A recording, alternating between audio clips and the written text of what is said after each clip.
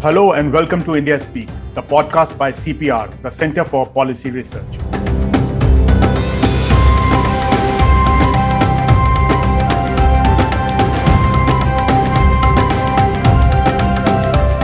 I am Sushant Singh, Senior Fellow at Center for Policy Research.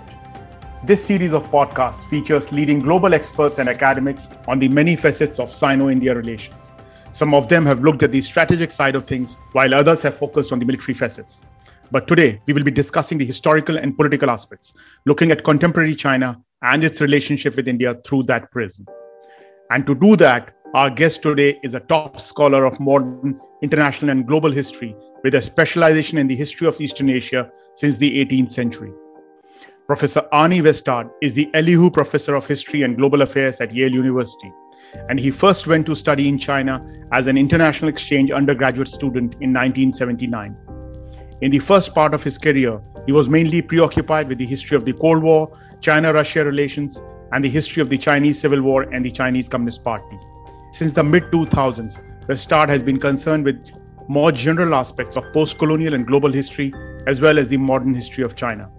Currently, he is mainly interested in researching histories of empire and imperialism, first and foremost in Asia, but also worldwide.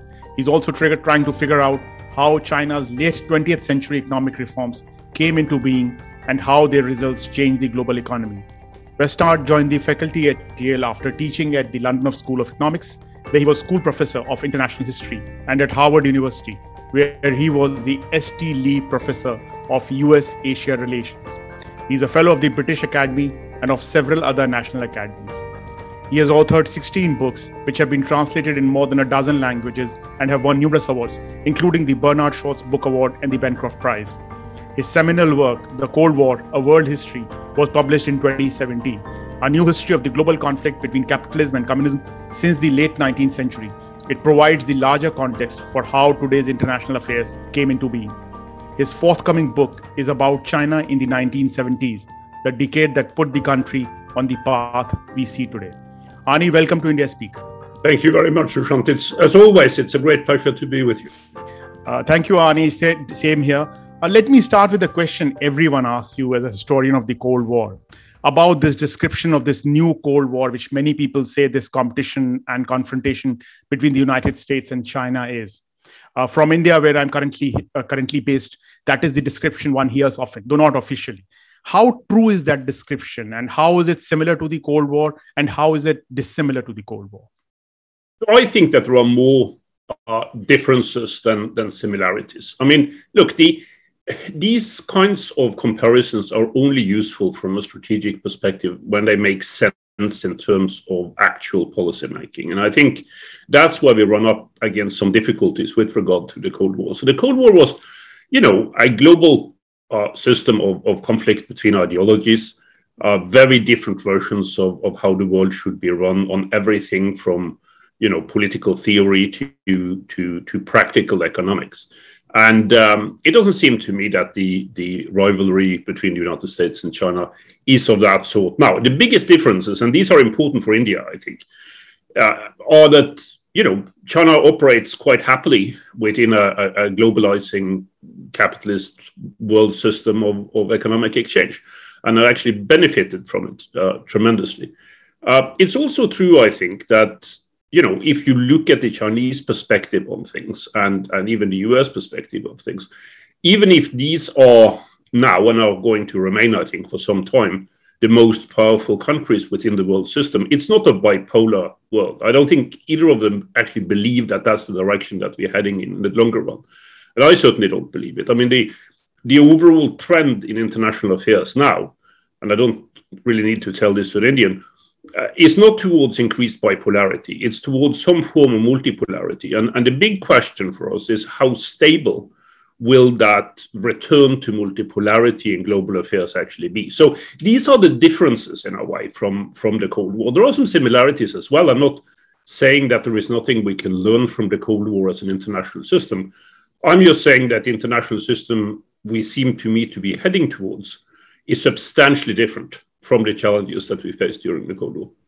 Ani, if this new Cold War descriptor is mostly not true, or there are major differences from what the Cold War actually was, are we in the danger of making this a self-fulfilling prophecy by invoking it again and again? You have heard the Chinese scholars and officials use this term, comparing today's United States to the last days of the Soviet Union. What should we really make of it? Yeah, that's a good question. I'm not so preoccupied really with the self-fulfilling prophecy or aspect of this, although it can constrain decision makers' thinking, particularly those who are not really all that au courant with history, the way it actually played out. I'm more preoccupied with how it can limit our choices. That were quite a few dangers we don't see. Because when you say that this is not a new Cold War, that's not all positive.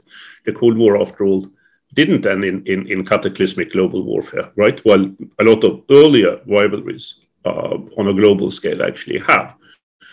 But I also think that, this idea that is pretty often seen in history, that policymakers and generals are preparing to fight the last war, that there is a bit of a danger there. I think one needs to take a cold and hard look at realities, the way they have been developing now with regard to China's rise, and draw policy inferences from that, particularly strategic inferences for the medium term and long term future. So that's a danger I see with using a simile that really doesn't work all that well. It can even, as I think it sometimes does, particularly maybe in smaller countries, lull you into some kind of false sense of security with regard to this, because the Cold War was, after all, a relatively stable international system.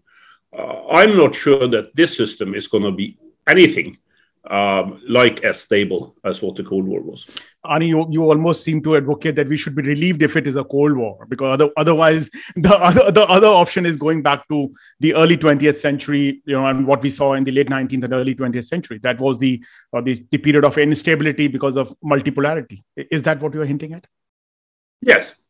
I see more similarities between the world we seem to be heading towards now in the late 19th century than I see, at least in a direct sense, between what we are observing now and the kind of situation that we had, particularly during the mature Cold War system. So from the mid 1950s and up to the late 1980s. And as you quite correctly observed, Sushant, that's not all positive. We know how that rivalry ended. So managing multipolar rivalries, I think, is what we need to be thinking about now. And we're not really, conceptually or perceptually well prepared for that, because we come out of a very long period in which power on a global scale was, with a great deal of correctness, I think, in terms of the approach, regarded as bipolar, and then a brief unipolar moment in terms of US power that followed that. So it's a long time since we've seen that kind of system, and we're not really very prepared to manage it. And Ani, why do some Chinese officials or academics or experts, say that this current period reminds them of the last days of the Soviet Union when they look at the current United States? Why do they say that? First and foremost, in terms of overreach, that the United States has been trying to do too many things in too many areas, starting with the 1990s, the wars in Afghanistan and Iraq, and that it doesn't have the potential, the economic and internal political stability that is needed in order to fulfill that kind of broad agenda. That's the reason why an increasing number, you're absolutely right about this, an increasing number of policy advisors, including people I know well, in China are drawing these kinds of parallels. That's not the same thing as saying that they believe that this will be a rerun of the Cold War, but it's just pointing out, and I think to some extent they're right about this, some similarities between what the Soviets got terribly wrong towards the end of the Cold War and what the United States have been engaging in over the last 2 decades. And nobody has studied Soviet Union or the demise of Soviet Union better than the Chinese. They've been obsessed with it. Yeah. There is almost a national, or certainly an inner party, in a communist party obsession that is the right term, with the collapse of the Soviet Union. And again, for understandable reasons. I mean, it's very interesting, this, because it started out as being a sort of Communist Party like-for-like comparison, right? They were preoccupied with this because they were afraid that communism in China would suffer the same fate as communism in the Soviet Union.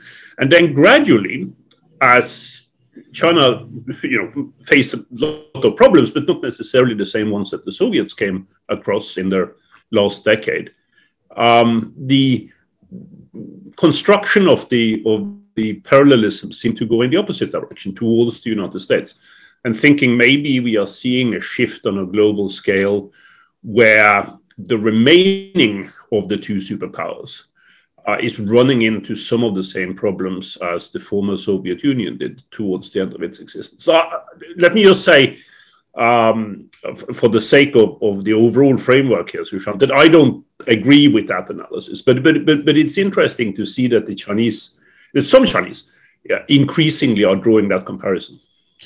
Ani, you first went to China in 1979, more than 4 decades ago. What is it since then that has remained unchanged about China? Because China has changed so much. And what has changed significantly, something which strikes you very, very obviously? And, I'm particularly trying to refer to something like the Chinese nationalism.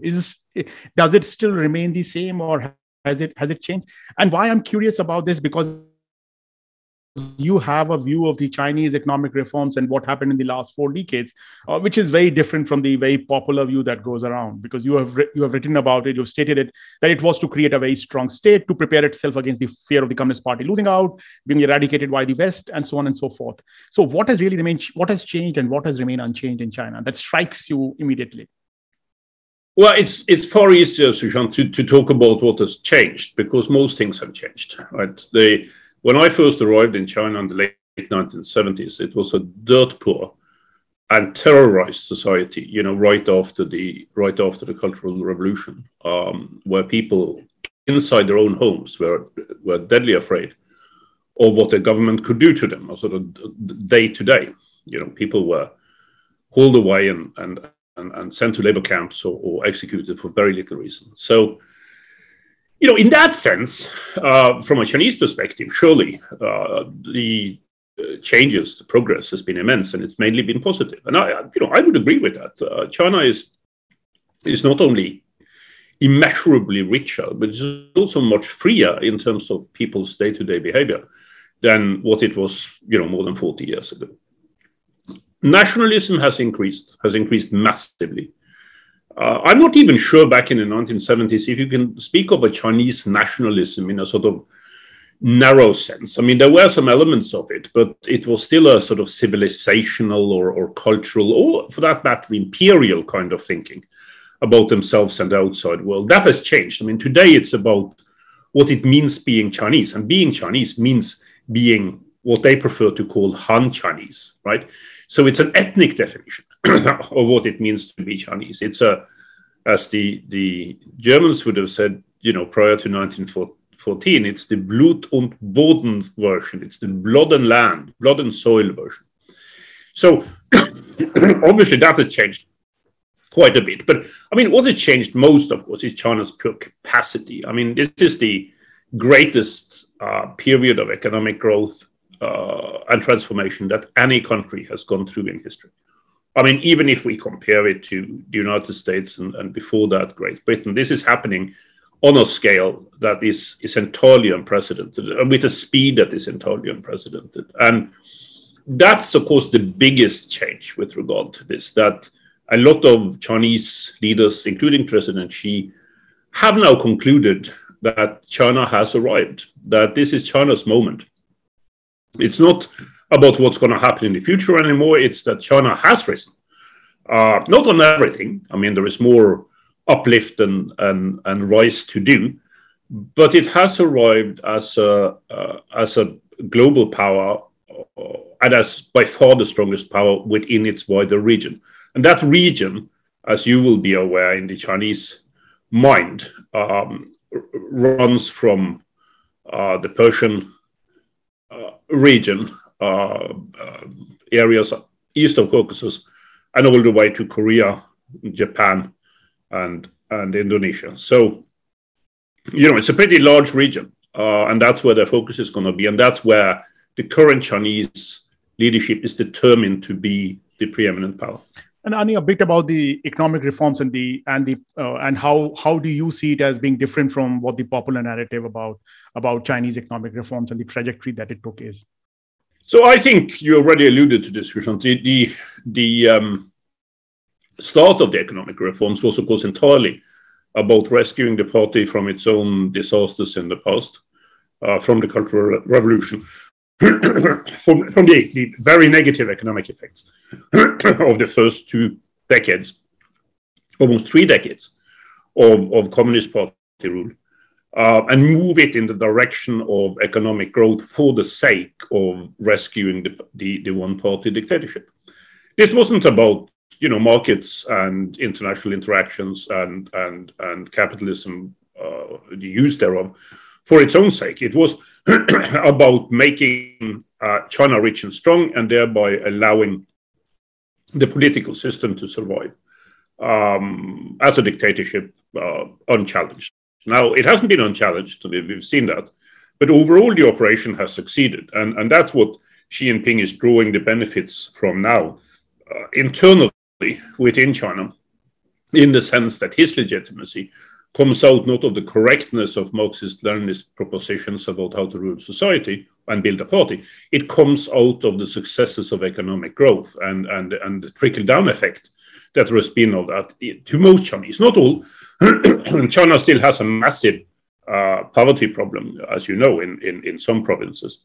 But it also has a vast middle class with a buying power that is, similar to the least developed areas of the European Union, and moving on from there. I wouldn't be surprised if within a decade, the Chinese middle class, which probably now is about 700 to 800 million people, would have a buying power that would come very close to the European average. And that is a remarkable effect of this. But we just shouldn't kid ourselves into believing that this is undertaken simply for the general welfare of the Chinese people. It's undertaken to keep the party in power. You mentioned President Xi, and I wanted to ask you about President Xi, who is seen as this very powerful dictatorial figure, alone controlling everything. There's great media interest in him. Western media, international media features stories about President Xi and what he's like. But you have pushed back against that understanding, arguing that China is a party dictatorship and not a personal dictatorship. The phrase, if I'm not wrong, that you have used is that Xi represents the party's consensus view taken to the extreme, a view of the party elite that existed even before he took over. What is the significance of this view, and how should we look at it? For a country like India, what does it really mean? I do think that this is important. I mean, this tendency that you see, particularly in the West and maybe particularly in the United States, of personalizing most things, and in this case, personalizing the Chinese dictatorship to just be about Xi, is, in my view, entirely wrong. It's even to some extent dangerous because it assumes that if there is a change in leadership, China would go in a very different direction. That's not true under the current circumstances. I think there is a consensus view, and which is very, very close to the one that President Xi represents. I also think that in terms of how policy is formed, that this is not a personal dictatorship. It very much comes out through discussions and debates at the higher ranks of the party. Xi is definitely, the first among equals in the Politburo Standing Committee. But he needs to consult with that group and with the full Politburo. We are seeing that now. I just heard from Beijing that they spent a lot of time inside the Zhongnanhai, the leadership compound, with their advisors now discussing Ukraine and what should be the Chinese policy in case of a Soviet invasion or even significant incursions into Ukraine.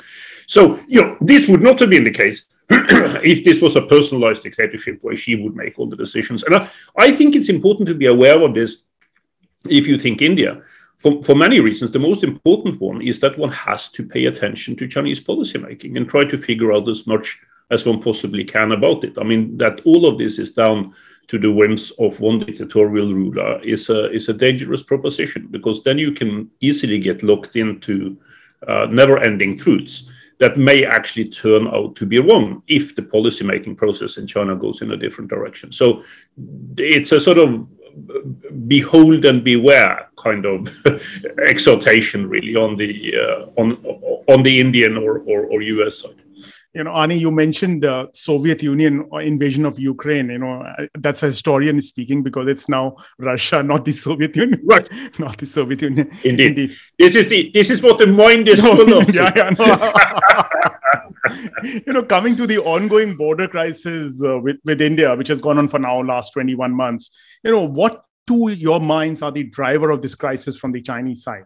And I'm asking you this because, we've discussed this earlier when we met at New Haven, because top PLA officials have been complaining to you about India even before this particular crisis began in the spring of 2020. What exactly is their complaint from India? What is their view of India? What have you heard from Beijing and from the PLA? This is where I think we first have to take a step back in terms of the overall Chinese, meaning Chinese Communist Party, understanding of India as a country in terms of its origins and its historical role. I think the main point here does go back to the 1940s and early 1950s, where it was really hard for the CCP, then just having come into power itself, to start thinking about India as an independent actor, to its south and to its west. The idea that India was somehow still beholden to, still connected to British imperialism was very, very strong in China. And some of these attitudes have been handed down in quite a remarkable way. We have talked about this before, in terms of at least coming right up to the current generation of leadership. I mean, not that many years ago in private conversations when I was, and this was not a sort of construct, but it came from the heart, I think, with some of my Chinese interlocutors. They were wondering, what kind of country is India? How is it more? One of them said, I don't think this is. Let me preface this by saying, Sushant, I don't think this is true for that whole generation of Chinese policymakers, but I remember clearly one of them asking me, is India really a country? Or is it something that is put together, by British imperial expansion, a kind of haphazard post-colonial concoction? I don't think that is the majority view among Chinese policymakers, but as a starting point, that kind of doubt, between doubt and puzzlement, is something that I think it's important to be aware of when you then look at India's tremendous successes in keeping, not only keeping its national integrity in order, but also in terms of developing its political system and its economy. I think that's something that the Chinese do not fully understand. The Chinese leadership does not fully understand. Now, with regard to the PLA, I think, of course, this goes back to the 1962 war, and it goes back to the kind of strategic thinking that the PLA leadership has had in a broad sense about China's border areas. So there was this sense that with regard to India, that, as the predictions of Indian weakness, which I think came out of 1962, did not fully hold up, right?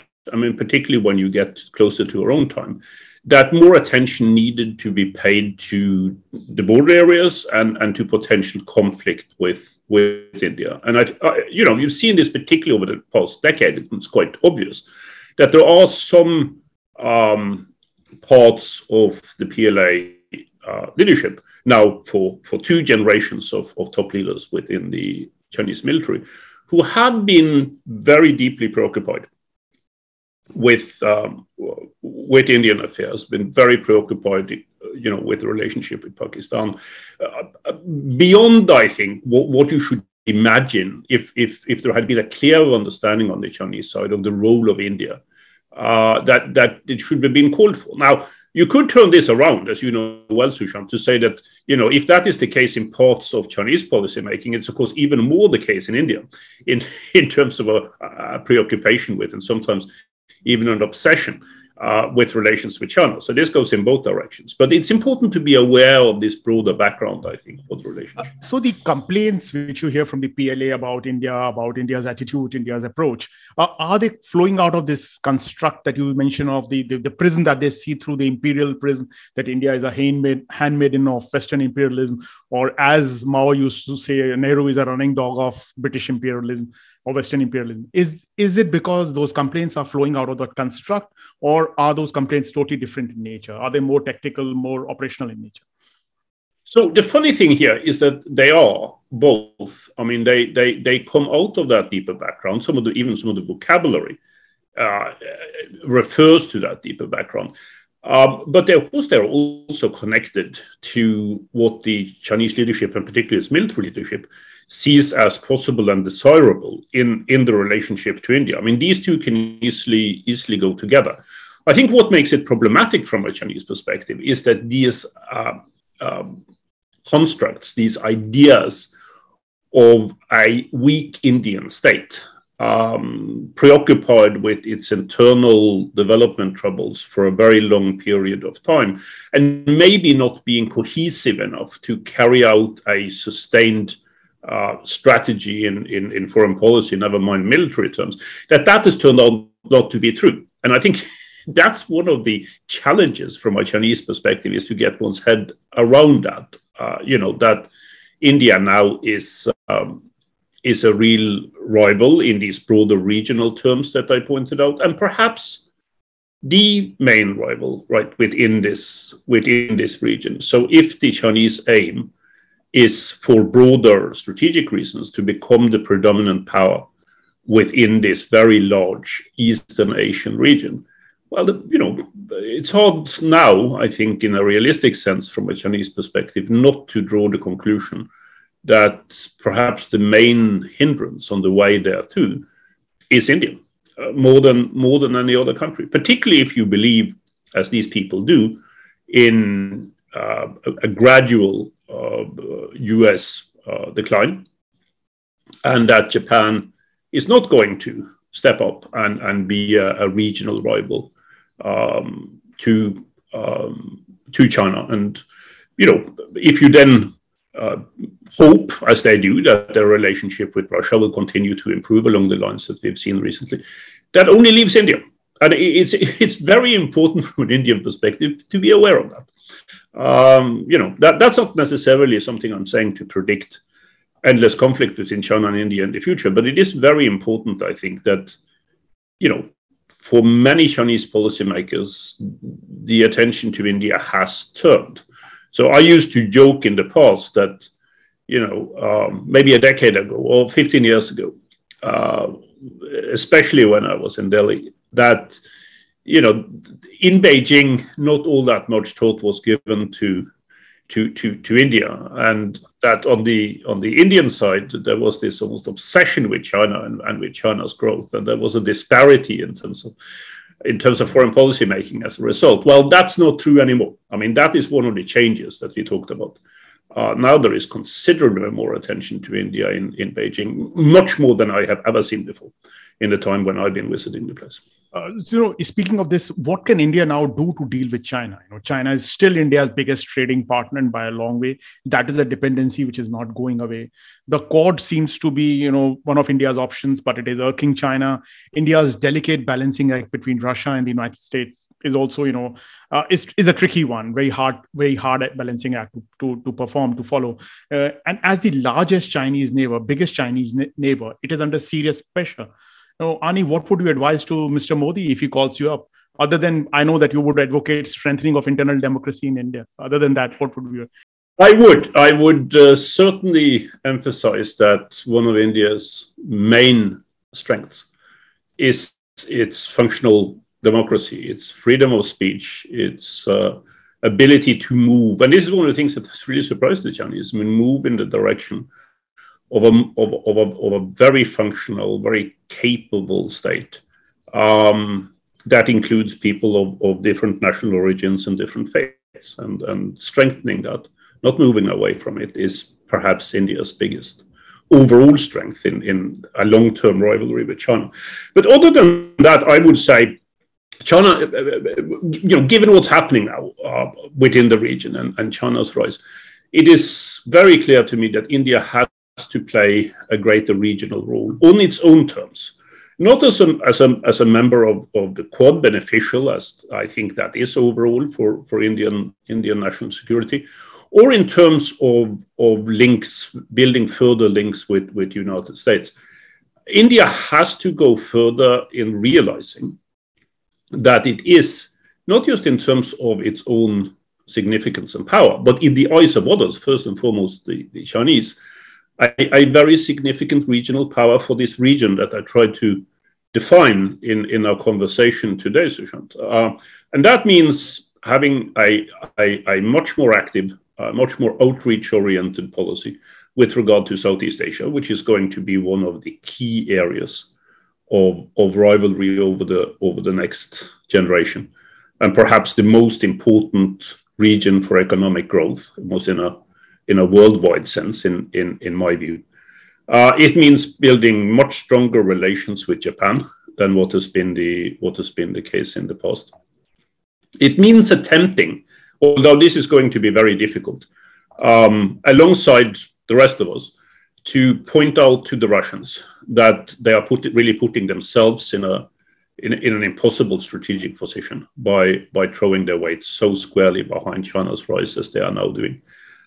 If you look at this, even half a generation from now, with the overall reduction that you see in Russian power overall, I think the problem is going to be that Russia is going to be so beholden to, so connected to China that it will almost be an appendix of Chinese power in the longer run. Is that really in Russia's own interest to do? And India, of course, has privileged relations with Russia that come out of the historical links with the Soviet Union in the past and with Russia in the early days of the new Russian Federation. So I think these are the things that India needs to do. I think we need to see much more, in terms of security, much more of an Indian engagement abroad. And I know this goes against many of the traditions in terms of Indian foreign policy and security policy. But I think the time has come for a much more active role. I think even, if you think about this from a Beijing perspective, I think it is something that the Chinese in many ways expect to happen, right? And if it doesn't happen, if India pulls back more from these kinds of issues, I think that will lead to not to a more positive, but perhaps an even more negative view of the overall Indian position and strength in Beijing. Yeah, Ani, there are 2 points on this. One is the Indian dependence on Russia, more than just historical ties, is also because of the very strong military relationship.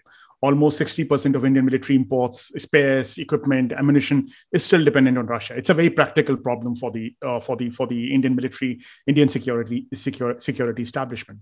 And secondly, as far as the cooperation in the region, whether it's security or otherwise, India needs to develop that economic strength, the economic wherewithal.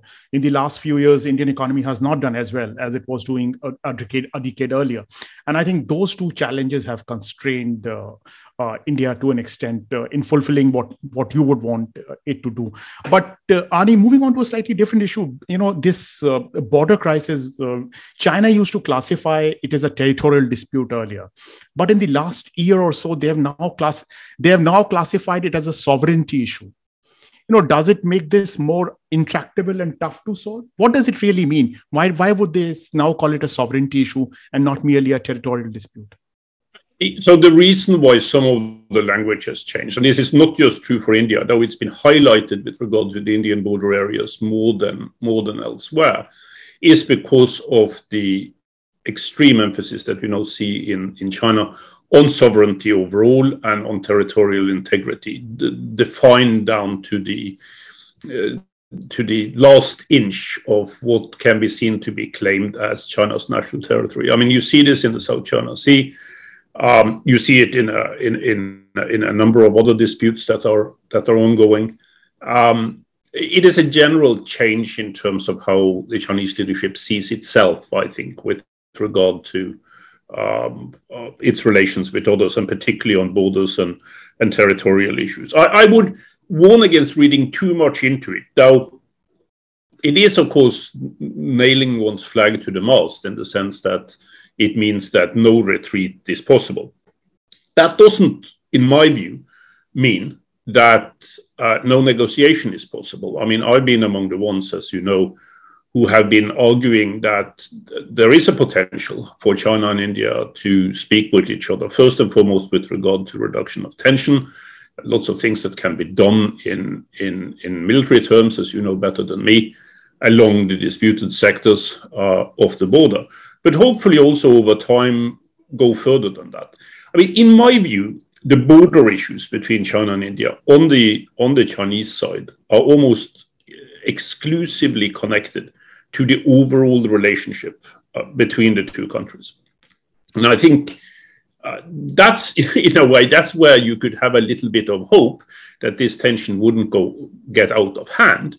But on the other hand, that's also where the difficulties are, because, it's very unlikely that the relationship between China and India overall is going to improve massively over the next half generation or so.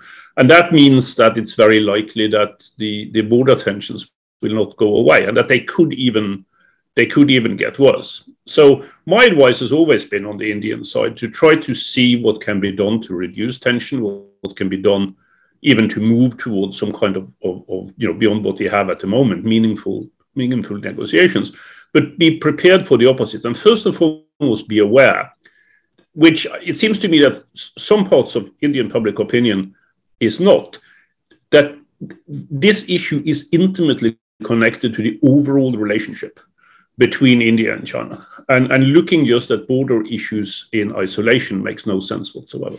Yeah, Ani, and the rise in Indian nationalism in the last few years makes it even more tougher, more difficult.